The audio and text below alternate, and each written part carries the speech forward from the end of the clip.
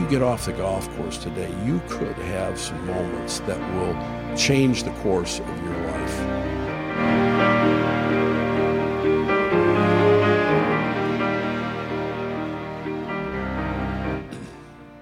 Hello and welcome to the Golf Practice Podcast. My name's Andy Hayes. With me for the third time in a couple weeks, Peter Donahue. Andy, this is unprecedented. Well, when you got something to say, you got to say it. You know that when you don't have something to say, we just take breaks for a month, and it's not very kind to the listeners. But I think it's kind in a different way in that they always get something good. Exactly. Yeah. No, you don't want to. So, what do you got to say? Well, there's podcasts today, covering, think of all the hours on Chicago radio covering the Bears-Vikings game last night, just because they're obligated, 12 to 9 or whatever, 12-10. But if that were us, we just would take the day off. It's not worth talking about. No, it's not worth talking about. I've got a lot of topics to continue from our last few, but first, you told me about your golf trip to Florida. Yeah. Over Thanksgiving, and you described, the only description you gave me was based on which hand, which side of the ball you were swinging from. So I'm curious if you could share your recap with our listeners. Yeah, I played 4 times in 5 days, and the fifth day, I went and did some light pitching and stuff like that at the range, which was a lot of fun. I had a great time. But what I ended up doing, I went out the first day, and I wasn't feeling. I was feeling kind of stiff in my left hip and leg, and so I thought, well, I'll take this opportunity and I'll play the odd numbered holes right-handed and the even numbers left-handed. And so I did, and it was fun. My ambition was just to knock it along the best I could, but I actually went for a stretch in 3, 4, and 5 where going back and forth I made 3 pars, I should say, and I ended up for the day making 5 pars and a birdie right-handed and 5 pars left-handed. Wow. So, I played 11 holes really, really well. And I had, as we've talked about before, I still, can make doubles and triples and stuff like that. So my score isn't always anything to write home about. But, I'm starting to measure it more like I measured it for you. Like, hey, I played some good holes. Sure. And so then I played, the next day I played left-handed. And I was working on some things that I was using on both swings, and one of them was this feeling of letting the lead wrist or the top hand cup on the backswing, or extend as physios would say, and then trust myself to deliver it, down into impact with the face square and not open and the wrist flat, not cupped. And part of that, a lot of that came out of the discussions and that you and I have had, and the articles in the podcast that that you gave me, like that one article that you gave me about, does your swing have too many moving parts? Well, I had for years been subscribing to a notion that I think Greg Norman forwarded way back when, and that is to make your takeaway something where the club goes back outside your hands and the face doesn't really open or close very much. So in order to do that, literally you're really kind of reverse rotating and sort of shutting the club. And in any event, I to let my hands, my forearms rotate open so that so that the club really opens and closes, and giving myself permission that there might be a mind that I possess that could intuitively square the club was very freeing for me. Yeah. And I found that I was successful. And I'd gone from, feeling as if I was really kind of a feeble athlete, this year to the freedom that engendered in me, permitted me to shift some other things in my swing, and suddenly I wasn't consistent, but I could be very powerful. I mean, for me, as powerful left-handed as I was right-handed, which I haven't. I used to be that way, but then for years it hasn't been. So at any rate, I played that round lefty, and then the next day I played the round right-handed, and I was really good, and surprisingly so. You know, I think you and I have talked about some things. As I've gotten older, you know, I have to hit wood into a lot of holes if I'm going to play a golf course that's not, you know, 5,600 yards.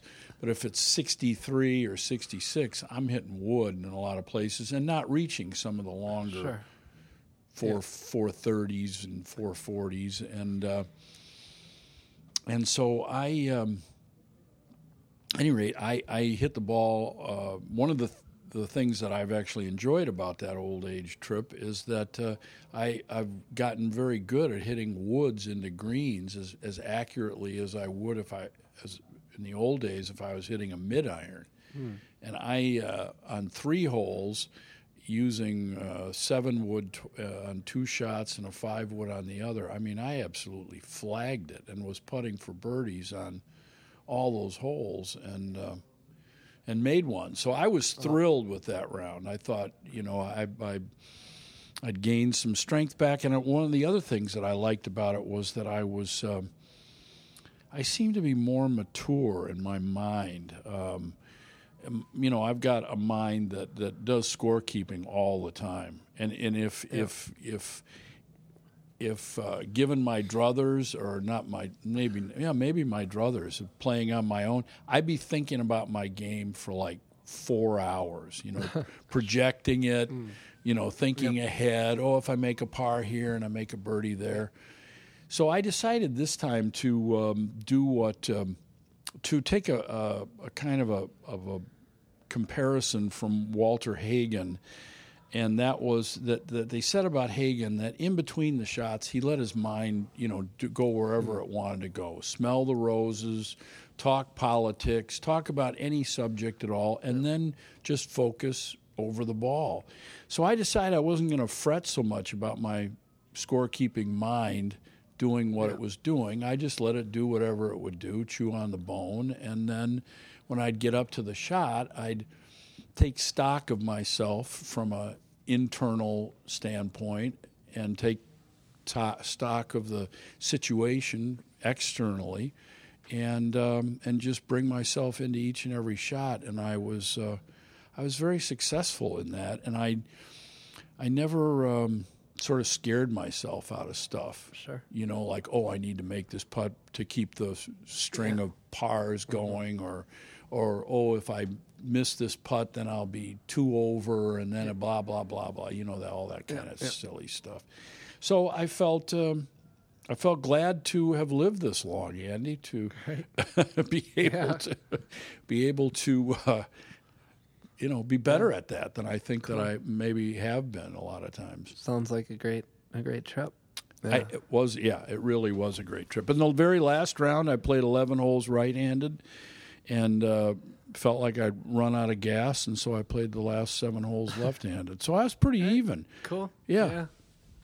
So we've been talking about some ideas from Michael Hebron and Sean Foley, and you know, lots of other, including our own ideas, but just about brain compatible golf lessons, or learning maybe student-centric golf lessons. And so, you know, last time we started with we had a listener question from the day before, right? And so now I've got a little bit of we're looking back a little bit to last week's episode of just got a couple follow-up questions, and then we'll come back to a new topic. So okay. One of the things we were talking about, you know, as we were talking about kind of you know, letting the student empowering the student, letting them kind of lead the way, you know, decision making, things like that.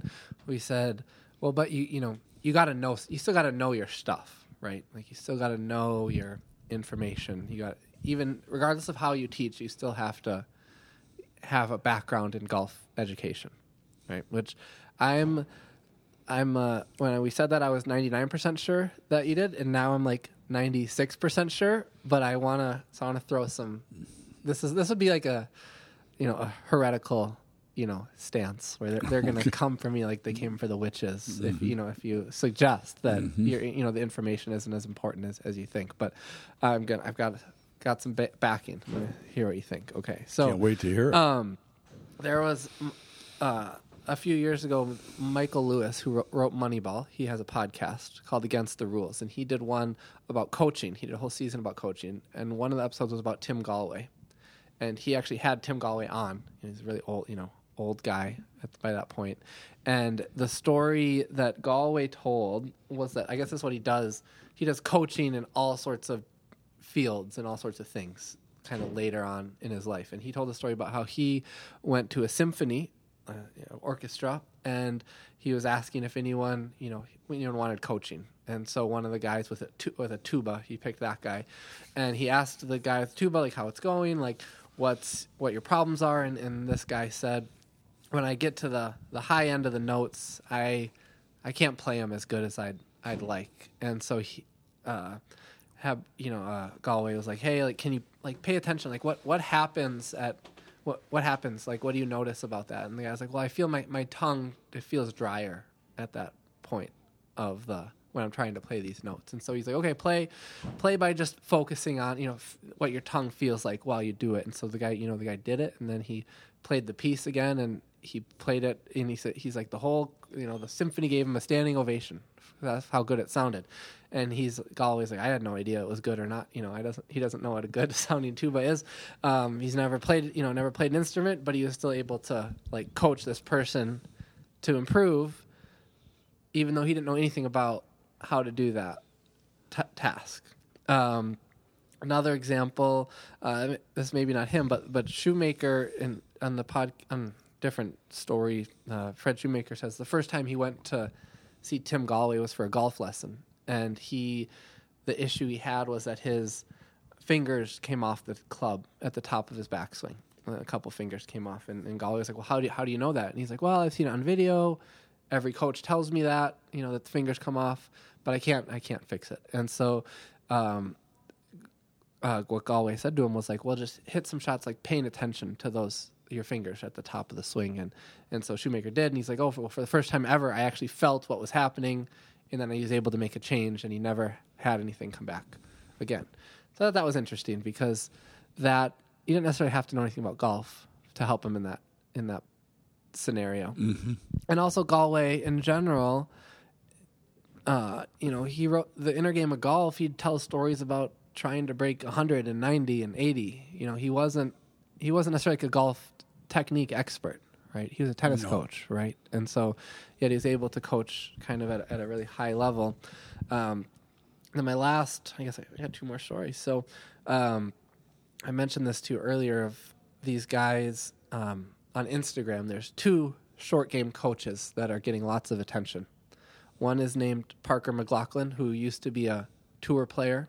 He plays on tour a little bit, but he's kind of coaching now. He's kind of like maybe a modern day Stan Utley, with just like playing and then starting to help people out. But he teaches a very almost like Steve Stricker-esque approach of like really wide motion with a really shallow angle of attack, and is like showing videos of how like, look, you can actually hit the ground before the ball and it'll still like pop up and spin if you have this angle of attack. And then there's another guy named Joe Mayo, who he is Victor Hovland's chipping coach, and Hovland's chipping has gotten a lot better this year, so he's gotten pretty famous from that. But he teaches a very, very steep angle of attack in chipping, like 12 degrees down, which to me is wild. And so they argue back and forth about like, this way is better, this way is better. It's kind of silly, but that's what the internet is about. And yeah. So, but the more I thought about it, it's like these guys are teaching literally opposite concepts on how the best way to chip the ball, and they're teaching them to tour level players. And so like, if they're both doing that and both being successful, then like, how much does the actual information you're saying, like how much does it actually matter? Right. I think that's just an example of that occurring. And I'm sure you could think of people who teach full swing who say it's better with a more open face at the top, and others who say it's, like you were talking, better to, keep the face more closed, right? So everyone's teaching opposite things. So if that's true, then how important is the actual information that they're giving? Oh, well, how important is the actual information? Well, I think the question that I would answer first is, can you, without knowing anything about the cause and effect of what happens when a club strikes a ball, could you teach somebody just through asking them questions and opening up general awareness, like what Sure. do you feel happens, and could someone just find the right path, to use the club effectively? Well, I guess when I made the statement to you or inferred that, I think the coach should have some knowledge. I really felt more, what I mean is more knowledge of cause and effect. Sure. Really, do they, now what value would it have if the coach had, if the coach has knowledge? I think it's because they can conduct good experiments. Sure. In Galway, what Tim Galway did in terms of asking, where do you feel it? Sometimes people don't know where they feel it until you ask them to pay attention, and then they say, "Oh, I feel it right away," or "I feel it at my hip," or "I feel it when the transition from backswing to forward swing." And so, that to me is an experiment. Sure. In awareness, and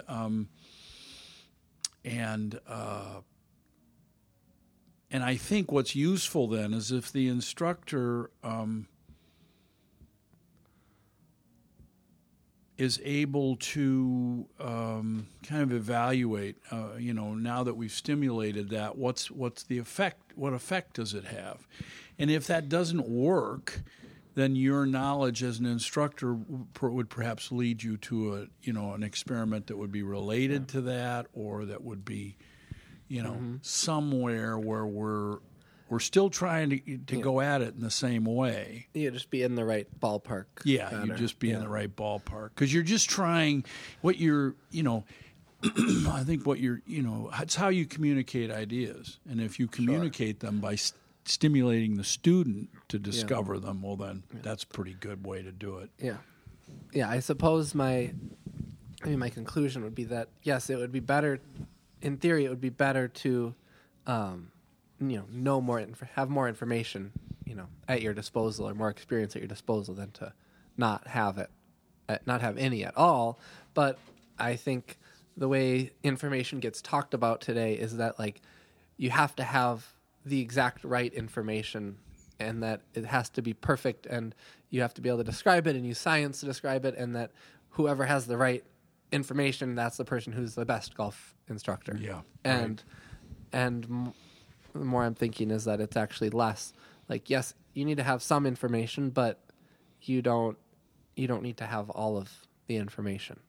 No. Right? Think of all the time when over history, in basketball, there's always these coaches who will come up who are big X's and O's guys with revolutionary offenses, but they're really bad at managing people and organizing their team, and they end up flaming out after a couple of years. Mm-hmm. And so it's they have the information, but it's not all that's required to help someone to kind of play their best.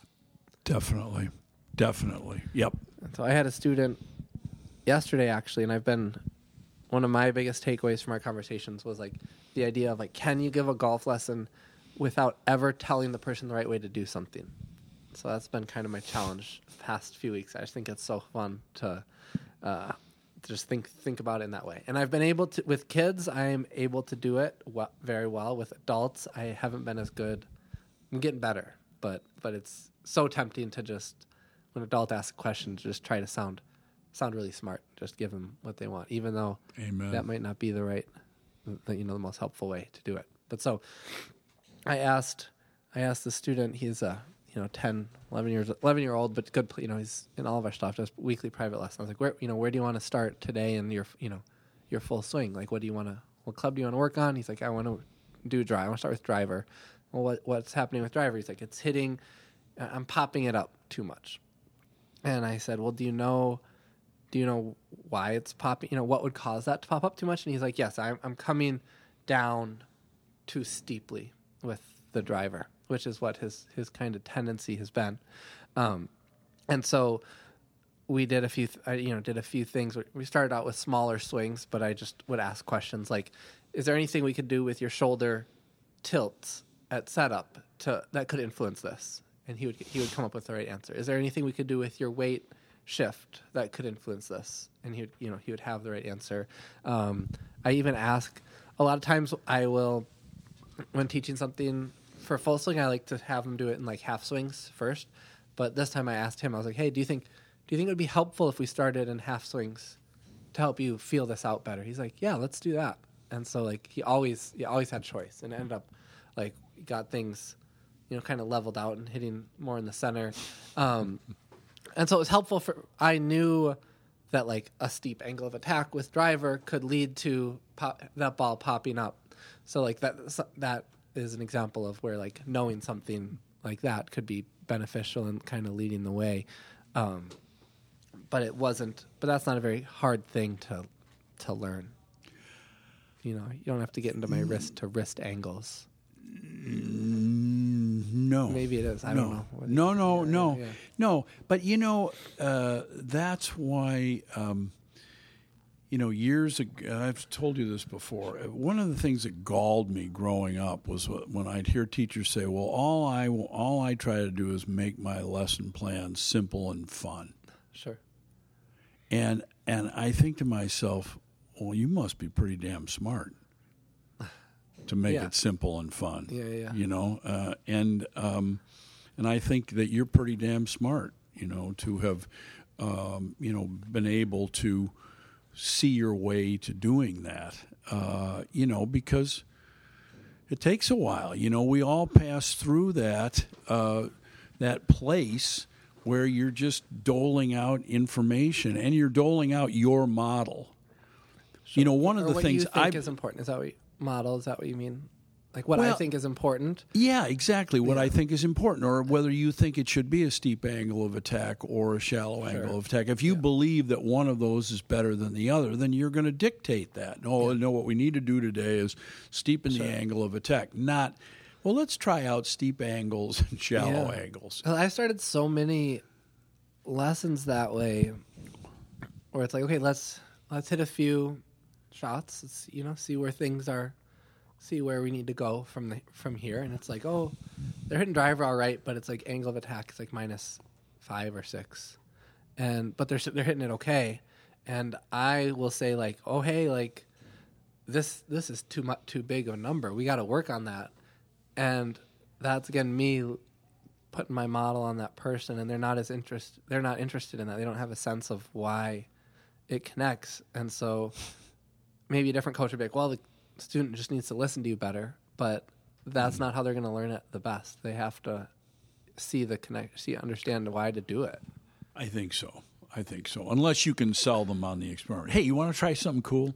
Yeah. Let's make a real steep angle of attack, and let's, and that's the only other way, or but that's hard to do. They don't understand what angle of attack means. They don't understand what it means. Yeah. It doesn't matter how many times you've told them. It's just a complicated topic. Yeah. And a steep angle of attack could hit the ball very low. Sure. It just depends on where that steep angle of attack make contact with the ball. Yeah. If it's below the equator, then it'll go up. But if it's on or on top of the equator, it's going down. Yeah. So yeah, it's when you when you see what happens, when you see how that stimulation plays in the student, that's the other part of knowledge. It's like that you're open enough and expert enough to see when something, is, this really works for them, and it works for a good reason. I can see what's happening here. I think that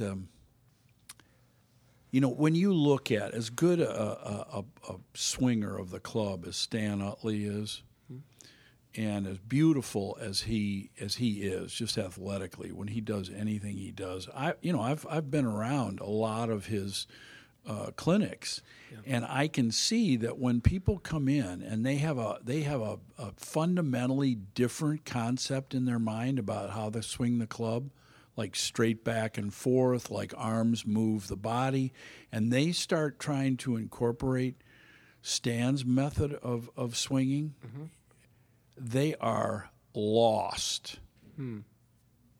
And Stan himself, he has a disclaimer. He said, hey, listen, this is the way I learned it. This way works for me. If you've got a way that works better, then stick with your way. Yeah. But I would say that when I look at Stan, I would say I've never seen anybody look better.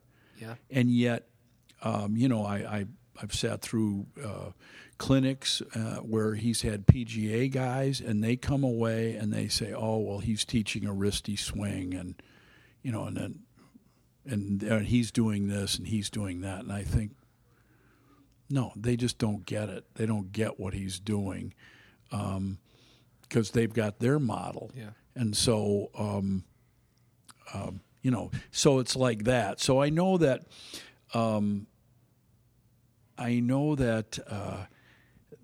those ideas, as good as Stan's way is, when he starts applying that to some people, they get worse.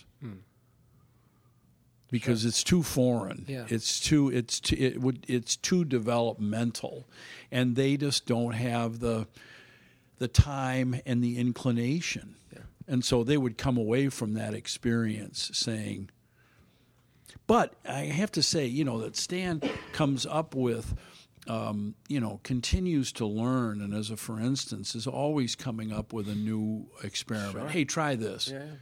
Yeah. Yeah, like putting with, hybrids kind of up the slope with kind of no follow, and just like popping them off the green with one hand. Yeah. So he's like finding good ways to communicate this stuff. It's great. Yeah. Yeah. You said last week that you said we teach putting like a forgery, like teaching someone to forge their signature. So maybe some of that is coming, like for a person whose method is so different than the way he would do it. They're trying to copy a method as opposed to maybe learn something from it. Right. But on that same note, I had a girl in for a lesson yesterday, 8th grade girl, pretty good player. Putting's not her best just because it's like not very athletic in general. Meaning it's not tons of like touch, and she has a big kind of mallet putter, and so in her setup, legs were bent too much back, too straight, and then kind of her hands get a little bit high, and she tends to kind of push the putts out to the right. How would you go about teaching her to putt in a way that wouldn't feel like a forgery? Mm-hmm. Yeah. Well, that's a great question. I would say that knocking the ball back and forth. Yep. As one would. Let's just say if you and I were out on the tennis court and we said, let's just knock it back and forth to each other, and so we'd sort of just one hand knocking it. Yep. Right. Well, that tends to be where I'd go, because I think just kind of playing catch and swinging this thing and tapping it along or raking it along or doing whatever you do, and then starting to experiment with tapping. Put some energy into it. Yeah, let's just put a little energy into it, or let the wrist, the weight of the club play on the wrist, and tap it like you'd use a hammer, and maybe even do that. Use it as a hammer so that you can start to feel the weight of the club, dropping the weight of the club head, dropping the whole thing when gravity starts to take over. So, so just playing catch with your, I usually we'll experiment with forehands and backhands just to see which hand and which way, forehand or backhand, they seem to have the most feel with, or the most tap, the most easy control. And by easy control, I mean that you actually can feel it getting some swinginess to the head, and not just a tense sort of shoving. So, and I've thought to myself that maybe. Well, I think the idea of using a wood, that's not a bad idea, because that's such a big weight. Mm-hmm. And like you're not going to swing it that fast. No, and you're going to tend to let the weight do something with it. So anyway, that's where I go. So I guess where I'm coming is like, I've had her for lessons. She's like really good student. She goes and practices at home. I have a TrackMan at home. She takes detailed notes after each lesson, and then we'll pull them up for her practice. And we've done, it's like, again, I told you there's 3 or 4 things, quote unquote, wrong with her setup that we've talked about before. Straighten your legs. Let's get your eyes more over the ball. Let's get your hands in this spot, and it just like keeps going back. So it's like, should, even though she's got it written down, she's like in theory has practiced it before, but it like keeps going back to this other thing. So it's like, why, should I just keep drilling that into her? Like, oh, hey, this is, and I just been thinking since our last talk of like, oh, this would be, am I like making her into a mold that is not necessary? Mm-hmm. Even though like the best people in the world do it this way. Yes. Well, yes, I do think so, Andy. I think that if you walked her, I would be inclined to walk somebody kind of through an obstacle course, where let's say you're going to have them hit 10 putts. Yeah. And some of them they're going to be hitting from a kneeling position, and one of them they'd be standing on the exercise block that Jansen just bought, so that now they're really bent over, and then maybe they'll hit a putt with their weight on their heels, so that the balls of their foot come off the ground, and then maybe they'll hit a putt with the reverse of that, and then maybe one leg, and then maybe left-handed, and then maybe with a sledgehammer, or then maybe with with something like Stan does. He'll tell you to hit a putt, to set up to the putt, and he'll lean the shaft a little bit forward, and then he'll take the palm of his hand, his fingers, and he'll hold them about an inch or two beyond where the ball, where the shaft would be to hit the ball, and then he sort of angles his palm slightly skyward to sort of match the forward lean of the club, and then he'll have you make a swing, and his hand will stop the shaft immediately after contact, and so you just start to get the feeling of this stroke tapping into the ball and then stopping, and seeing how far the ball will actually roll. I think I do all of those things to kind of, and maybe even just stepping and hitting, to sort of by way of just kind of loosening that person up to the idea of how you would different setup, different approaches, and maybe you'll find one that you like.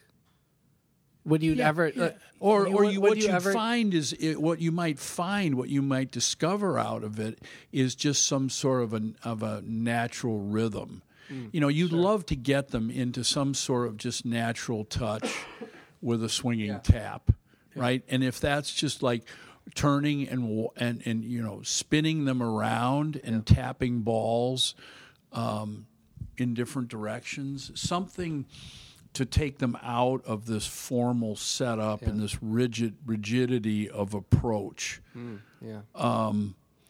I think it's not that you can't go back to something more structured, but it's almost like, if you could get somebody I always thought this when I was growing up before I'd ever been really educated, but I always thought that probably the greatest democratic citizen would be somebody that grew up with authoritarian communism, because then they'd be walking into the situation with a mindset in the front of their mind that whatever they did ought to produce good for the whole.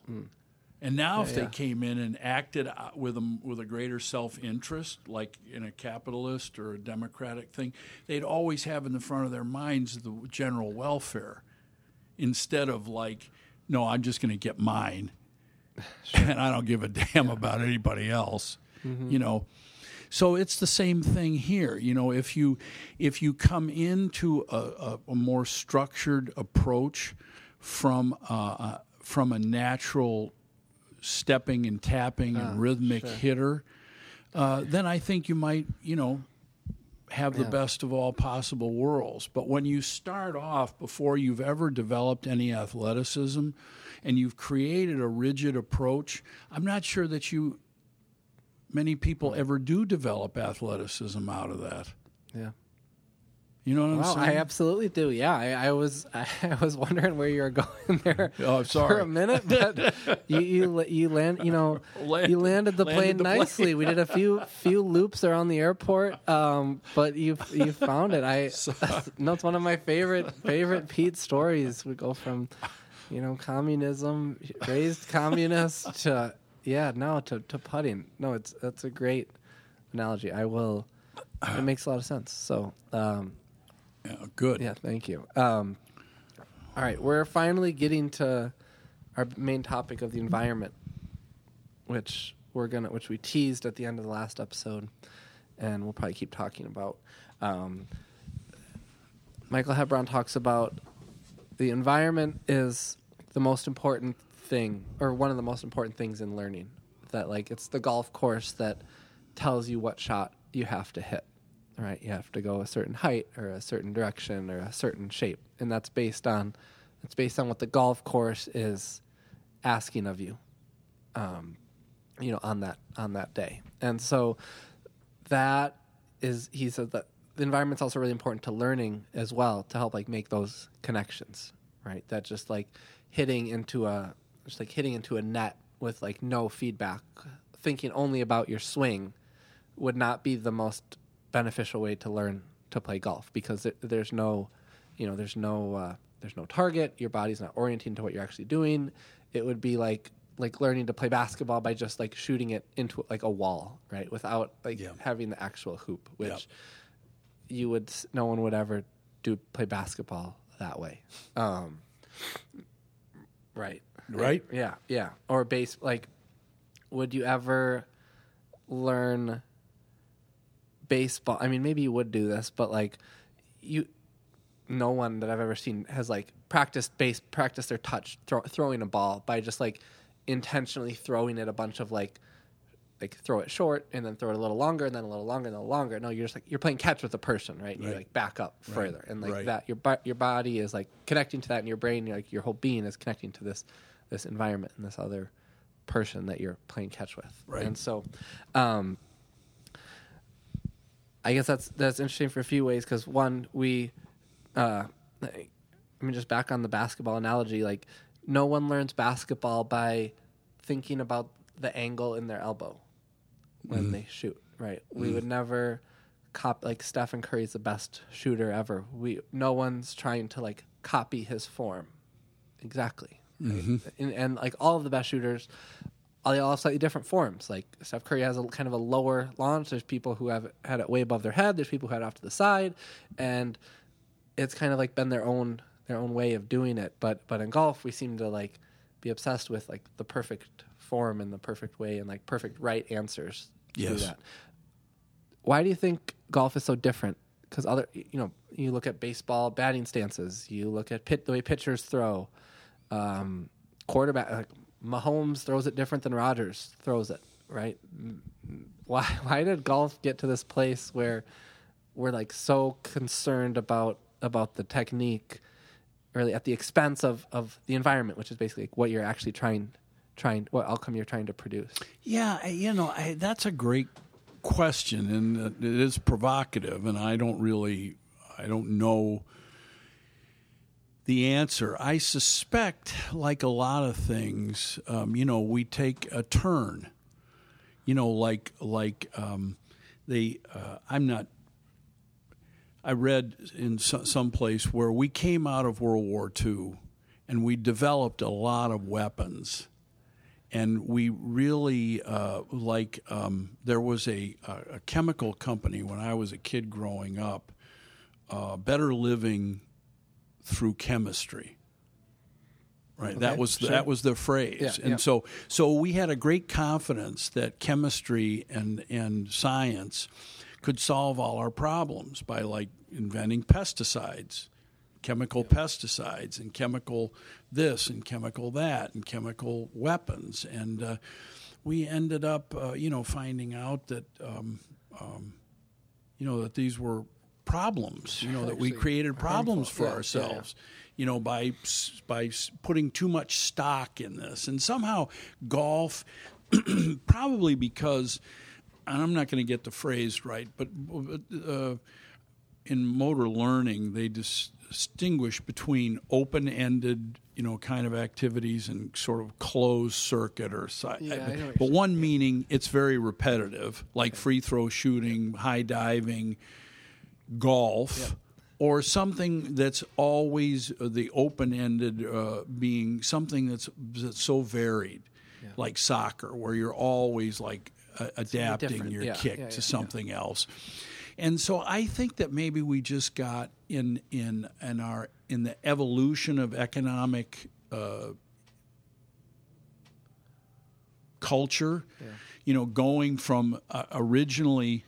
In any sport, and the most recent sport that I have that I can think of is snowboarding, half piping. Where's the science? It's just being made up as we go along, right? So, and then the second stage is, we're all going to look at the best athletes and we're going to try to imitate them. And then the third stage being that science actually gets in and starts to actually separate, or identify good posture and good motions and measure all of those things. And, the science, every science, seems to go through a period of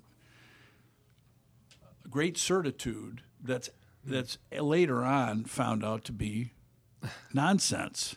Sure. And I think that that's kind of where we are. I mean, we're coming out of a period of nonsense that sells. Yeah. That appeals to our humanity. I think that's the story of our lifetime, is how marketers have figured out how to manipulate us. Yeah. And now we have the internet, which scares the crap out of us and keeps dragging stuff in front of us once it learns what our tastes are. Hey, wouldn't you want to buy this book? People who watch this TV show, want to watch these. Yeah. And it seems to be very helpful. Wow, it's very thoughtful of you, Mr. Robot, to be dragging these things by based on what you know about me. I appreciate your thoughtfulness. But, at what point does it become detrimental to your, individual health or happiness or, well-being? Well, I think that we sold ourselves a bill of goods in golf instruction that you're seeing, some bright people evolving out of, and recognizing the truth to, there are different ways of doing it. right? And you can see them embodied in these different athletes. Well, now our science helps us to understand better what these differences are, and we can actually discern between style and dynamics. Sure. But that's where I would say your and my knowledge is applicable. This is style. This is preference. Mm-hmm. This is dynamic. Yeah. Well, what the science, and maybe this is what the brain, the people who study the brain, are getting at a little bit, is what science hasn't done a great job of, is saying, like, just because you can understand what a certain movement would reach, it would get you, like, the most optimal results, right? Like, let's just say using your feet in the right way to get the optimal ground force to be able to create the most speed possible. That, like, just because you know how to do, or like what that takes, doesn't necessarily mean that, like, a person is going to be able to do that, or even if they can do that it would benefit them. Yeah. I think there's a difference. I think when you look at how the old timers used to swing, they would like Peter Leinenweber here with us. Peter has a swing where he in his backswing, his weight rolls over his trail foot and gets to the outside of his foot. Now, you would say a judo expert would at that moment put their finger on him and push him right to the ground. Sure. Right? So there was a period of time where we'd say, oh, no, you can't do that. Yeah. Pete, you can't play that way. Yeah. But Pete does and what a lot of people do, or what I sort of noticed about myself and the way I turn, is that you can go too far. You can, like Peter does, he rolls over the outside of his foot. But if he has a rhythm that permits him to drift back to a place where he can fire up his muscular chain, which he does very consistently, then what's wrong with what he's doing? Sure. Are we gonna waste our breath getting him to keep his right foot flat on the ground at the top of his backswing, or are we gonna, because you dare not become structurally unstable at any point in your swing, or will we permit his rhythm and his built up intuition about that to take care of business for him? Yeah. No, sure. That's it. Yeah. So kind of related to this, I've been thinking about, if I talked in the past about, like, being able to hit draws and fades is a good way to keep your swing in balance, right? Being able to make it go left, make it go right will help you be able to hit it straight. And so if someone's, struggling with a hook, maybe it would be helpful to teach them how to hit fade, and then you can go to hit straight from there. It's probably how I do spend a lot of time in lessons, just helping people understand ball flight and why the ball goes where it goes. And I do this predominantly by talking about club path, face to path, attack angle, maybe where it's hitting on the face. These are all things about what the club is doing, right? And so that I thought that is better than talk about, like, what the body is doing, right? Let's say we want to have someone hit a draw, I could say, well, let's turn your hips and shoulders more to get your hands deeper, which is going to help the path come in, right? So let's say body, what people say that's the worst way to do it. Club is better than body. That's something from Adam Young. What about, no one really talks about, like, why don't we just think about what we want the ball to do? Go from there. So for, let's say attack angle, we're talking about how Shaylin, my student, was popping the ball up in the air. I knew this because his attack angle was too steep, so we did some things to try to get the club moving more up. What if I just had him try to hit the ball higher? Would that have been better? Yeah. Do you think? I do. I think that yes, I think that's a wonderful thought. There are, I remember thinking to myself that there's 4 focuses, that you can have about what you want. Sure. You know, you can think about the target as a bullseye. Yep. You could think about the tracer that would be the streamer that would flow out to that target.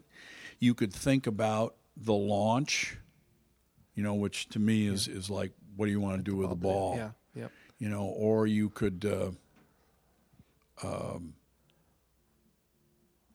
or you know, like you say, you could think about the club or the body. Think about your body. Yeah. You know, some aspect of your body, Yeah. and I think it's.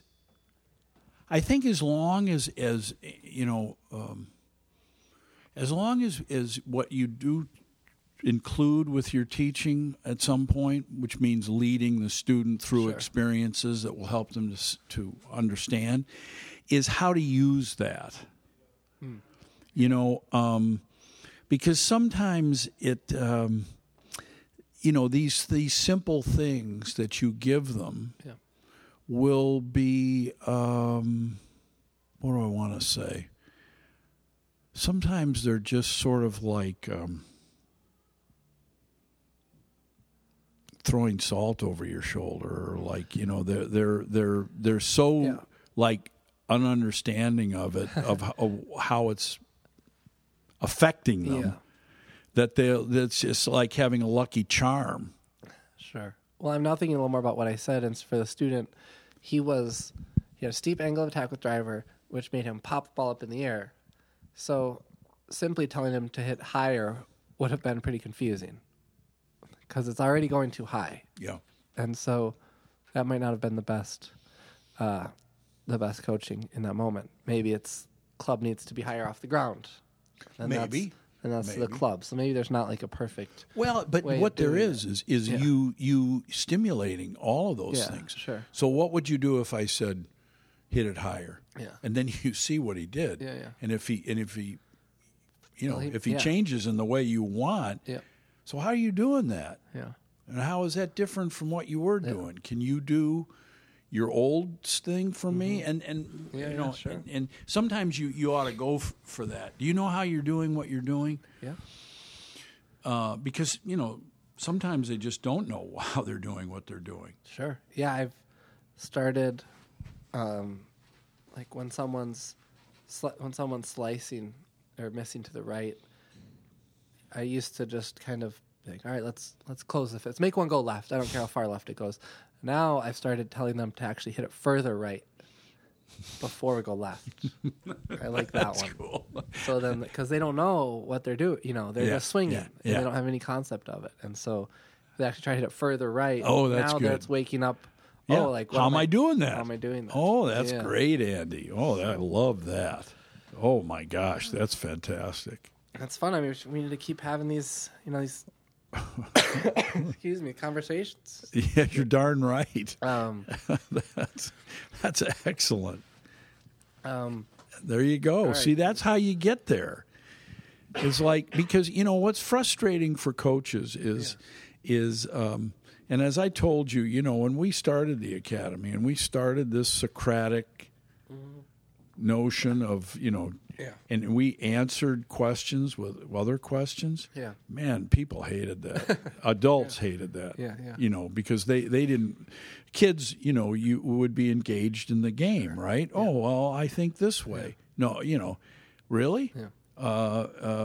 You know, and at any rate, adults don't like that. They don't want to give the wrong answer. They don't want to look stupid. They want to get the right answer. So you've got to, you know, do a better job of selling them.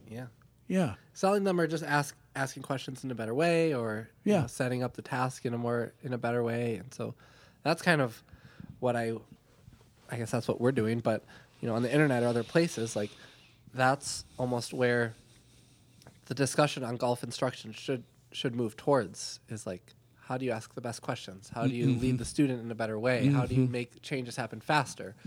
All of those are more important questions than what information is right. Is it a steep angle of attack, or is it a shallow angle of attack and chipping? Right? And that's where we're stuck. And so we're not asking these other, you know, 3 or 4 other questions.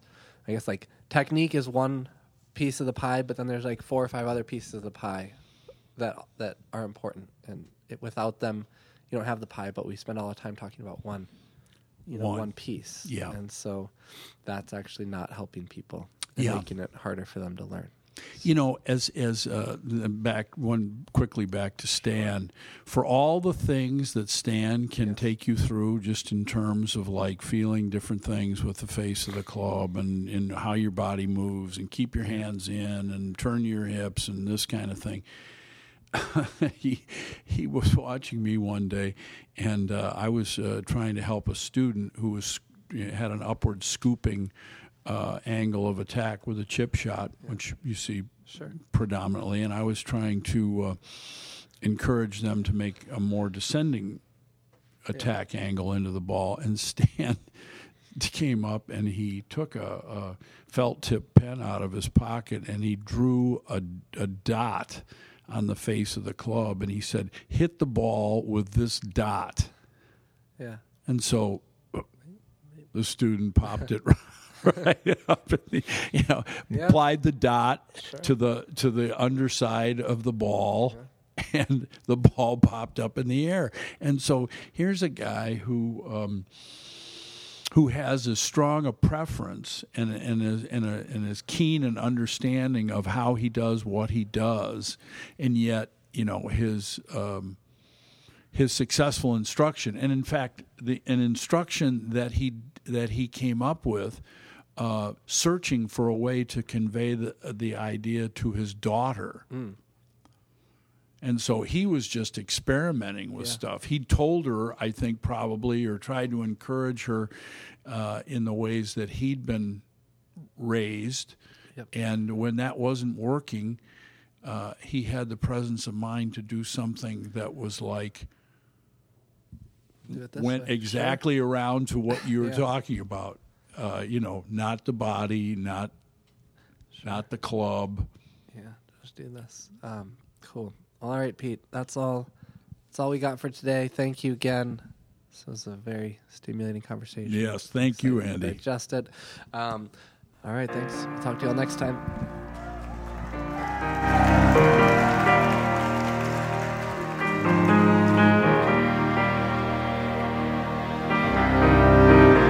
Before you get off the golf course today, you could have some moments that will change the course of your life.